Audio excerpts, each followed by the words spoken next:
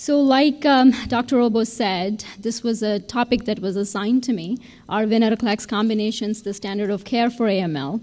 So I'm going to debate this and do my best. And just to remind Dr. Lee, everything is fair in war.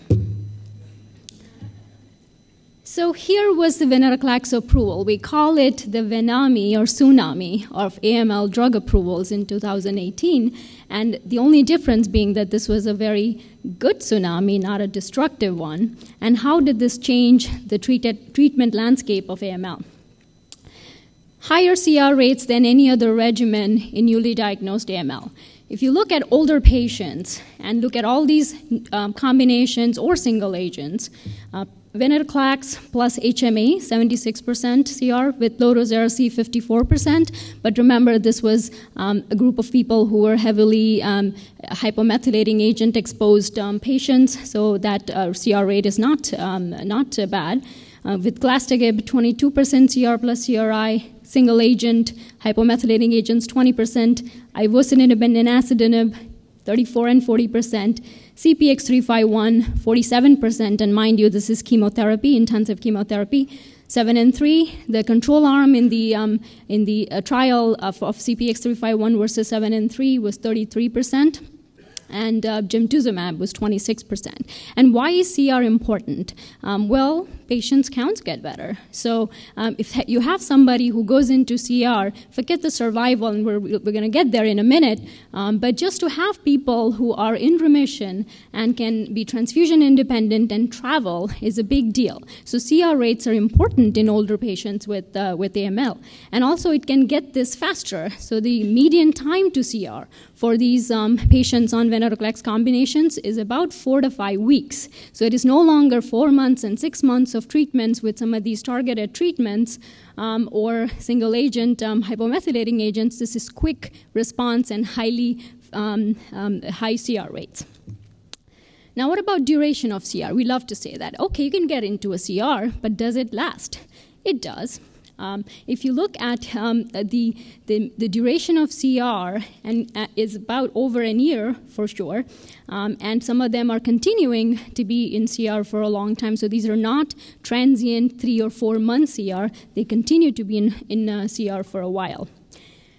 So then let's go to overall survival. So everybody, this has been like one of those things in AML. Lots of drugs have failed because we could not demonstrate survival benefit in patients with AML with all of these treatments. So if you look at survival, and I understand that these are smaller phase 2 data and the phase 3 trial is currently pending, but the median overall survival with HMA and venetoclax was 7.5 months. If you look at the 2-year survival rate of 46% is almost never heard of with other regimens with this. And these are people who are high chance of going into CR and then being alive 2 years later. So this is important in an incremental way.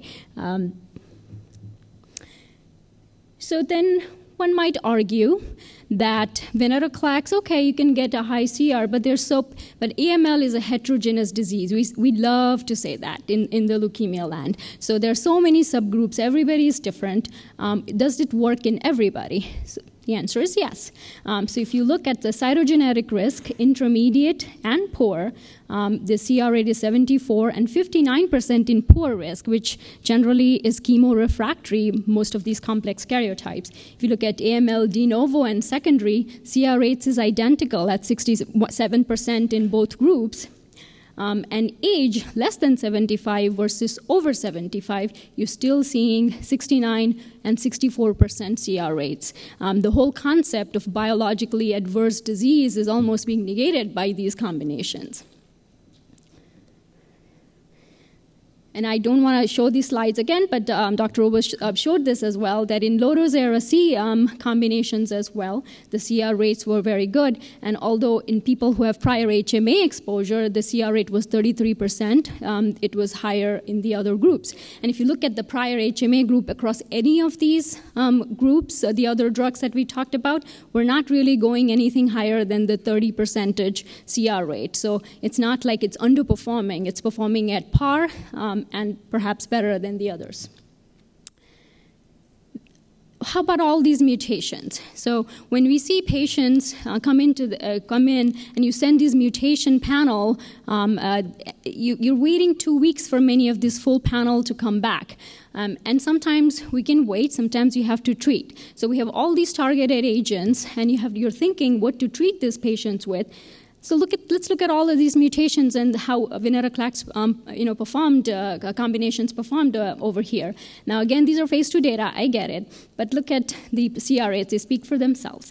FLT3, 72% CR rate, IDH, 71%, and there was actually a recent update that claimed 90% CR rates in the IDH mutated patients. NPM1, 91%, TP53, 47%. So TP53 mutations are generally chemo-refractory. We don't really see a very high CR rate in it. And the approval of Vyxeos or CPX351 was obviously important, but the CR rate over there was overall 47%, particularly in the TP53 mutated one. There was an update at ASH last year that the CR rate was about 30%. So even in the TP53 mutated groups, venetoclax combinations performed better. Sure, there are toxicities, but they can be managed. That's what we leukemia doctors do. AML has scared us for generations to come, so we're never going to put our guard down. There's going to be cytopenias. There are drug interactions. It is important to monitor.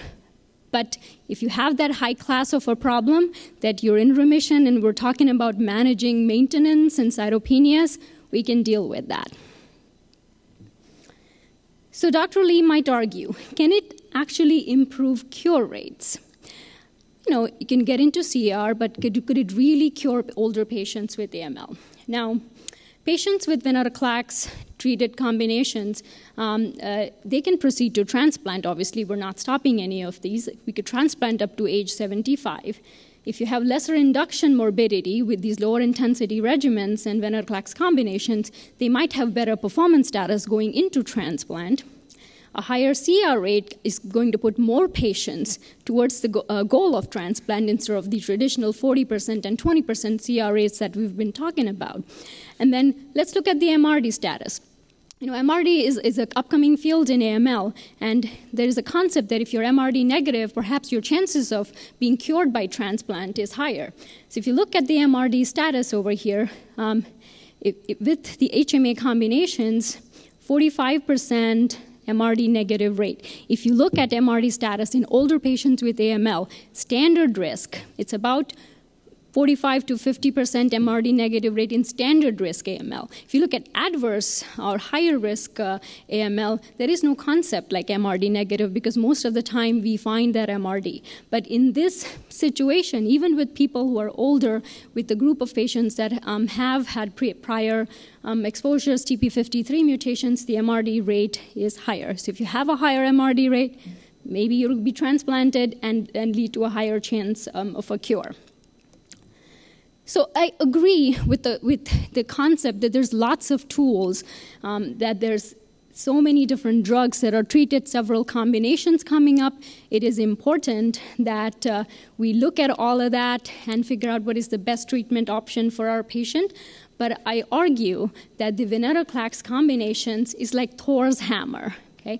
You can't win the world or save the world without it. It is one of the biggest tools in AML management, and venetoclax, I argue, is the standard of care. Venetoclax combinations are the standard of care in AML. Thank you. Thank you, Dr. Robos. So I have the unfortunate task of arguing against venetoclax. It's almost impossible, but I will try. So I'm usually an optimist when I treat leukemia patients, and I always tell patients we have great treatments and venetoclax is a game changer, and I'm an optimist. However, for argument's sake, if you look at the CR rate for venetoclax combination data for venetoclax with HMA or venetoclax with low-dose cytarabine, yeah, sure, it is. There is higher CR rate and remission rate, but then it's not durable. If you look at the venetoclax plus HMA duration of CR, it's usually about 11, 12 months, and it's a little lower for venetoclax with low-dose cytarabine patients, about 8 months. So, yes, it's maybe better than decitabine alone, but these are single-arm studies, and the response is not necessarily durable. And in our clinic currently, we are seeing lots of patients who have received venetoclax with combinations and who have relapsed, and there's not a lot of therapies, and we're considering clinical trials. So response rate is not as durable as you think. Now, looking at the same slides, I mean, survival is not forever. We like to cure patients in AML, and these are short follow-ups, but especially for low-dose cytarabine and venetoclax, median overall survival is about 10 months, and it's maybe a bit longer in venetoclax with hypomethylating agents, but the survival is not durable, may not be durable for these patients either. This is one analysis by the French group presented at ASH last year, looking at ages 60 to 70 years old, looking at patients who underwent intensive chemotherapy, and they looked at patients who were able to undergo allogeneic stem cell transplant versus who didn't. And there seems to be a clear survival benefit, obviously, for patients who were able to undergo intensive chemotherapy preceded by allogeneic stem cell transplant. 5-year overall survival for both ELN intermediate and poor risk patients are obviously a lot higher for patients who are able to undergo allogeneic stem cell transplant, about 50% for 5 years for intermediate and 44% for poor risk patients ages 60 to 70. So what this tells you is that, yes, venetoclax with HMA may give you CR and may give you longer survival, but then actually, if you have a subset of patients who are younger, a bit younger, and are able to undergo allogeneic stem cell transplant, then that may be a way to put patients in cure. Also, when looking at patients who are difficult to treat, those patients, a lot of our older patients have had hypomethylating agents for MDS, and the venetoclax with hypomethylating agents trial excluded patients with hypomethylating agents. However, if you look at the trial for venetoclax with low-dose cytarabine and look at response rates for patients who've had prior hypomethylating agents, the true CR rate is 4%, and overall CR rate is 33%. Now, these are very difficult to treat patients. However, still, these are low response rates for these patients. So I guess what I'm saying is that there is always room for improvement in terms of difficult to treat patients. Furthermore, as Dr. Robo's presented, there is actually phase 3 data looking at patients with prior MDS, CMML or MDS cytogenetic-related changes, ages 60 to 75. And this is a phase 3 data looking at those patients who were able to undergo intensive chemotherapy, comparing CPX-351 versus 7+3. And in that study, which was a phase 3 study, there was higher CR and CRI rate, and about 30% of those patients were able to undergo allogeneic stem cell transplant. Survival was longer in those patients. On the left is the overall population. However, on the right are a subgroup of patients who were able to undergo stem cell transplant, and they, as you can see, there's a clear benefit in survival, and there is significant median overall survival that hadn't been reached by this publication. So what I'm saying essentially is that for a subset of patients who are younger, close to 60, who are able to undergo intensive therapy, whether it be intensive chemotherapy or venetoclax combination, allogeneic stem cell transplant should be considered. Also, part of what Dr. Robo's presented was that IDH1 mutations are rare in AML and occur in about 10% of patients. However, in the trial for ivosidenib for IDH1 mutated patients, they did include patients who were newly diagnosed, who were treated with single-agent IDH1 inhibitor. And in that group, CR rate was about 30%, with combined CR rate about 42%. And combined CR rate was somewhat comparable to venetoclax with cytarabine for patients who had prior HMA with 27%. And time to remission was 2.8 months, and survival was 12 months in that subgroup of patients who were newly diagnosed. The difference between ivosidenib and venetoclax with HMA and cytarabine, I would argue, is that ivosidenib is a single agent, and it doesn't require you to use a partner such as hypomethylation agents and cytarabine, and it might be easier for certain patients to be able to tolerate that regimen versus the venetoclax combination. So in summary, venetoclax CR rate is not durable, and stem cell transplant may provide survival benefit and should be considered for eligible patients, even though they might be older than 60 years old. And for those who are eligible, intensive chemotherapy such as CPX-351 or targeted agents may be a viable option for a selected group of patients. So venetoclax is sort of a Thor's hammer. However, I argue that there are some subgroup of patients who might benefit from alternative therapies. This is my acknowledgement, and thank you, Dr. Coleman, and the organizers of this committee.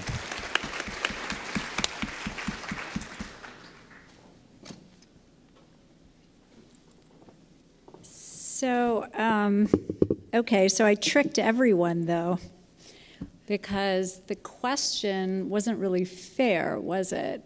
But I can do that. So the question, if you read it, said, and I haven't told them this yet, so they're super nervous sitting right now because they don't really know what I'm going to say. But the debate was whether or not this was the standard of care for patients who are older than 60, right? And that's not where venetoclax is approved in combination with hypomethylators or in low-dose cytarabine. So I just want to point out, and I think that it was I did that a little bit deliberately to kind of force the question, but I think we are all struggling with what actually is the difference between certain 60 to 70-year-olds and 70 and above. And there are plenty of patients between 60 and 70 who could never be considered for a stem cell transplant because of profound comorbidities. And there are plenty of patients older than 70 who actually look great and could be considered for stem cell transplant. So I actually think that Dr. Lee did a great job in bringing up the transplant points and also bringing up the points which I want to emphasize over and over again, that these valuable contributions of the novel agents in terms of additional months we love them.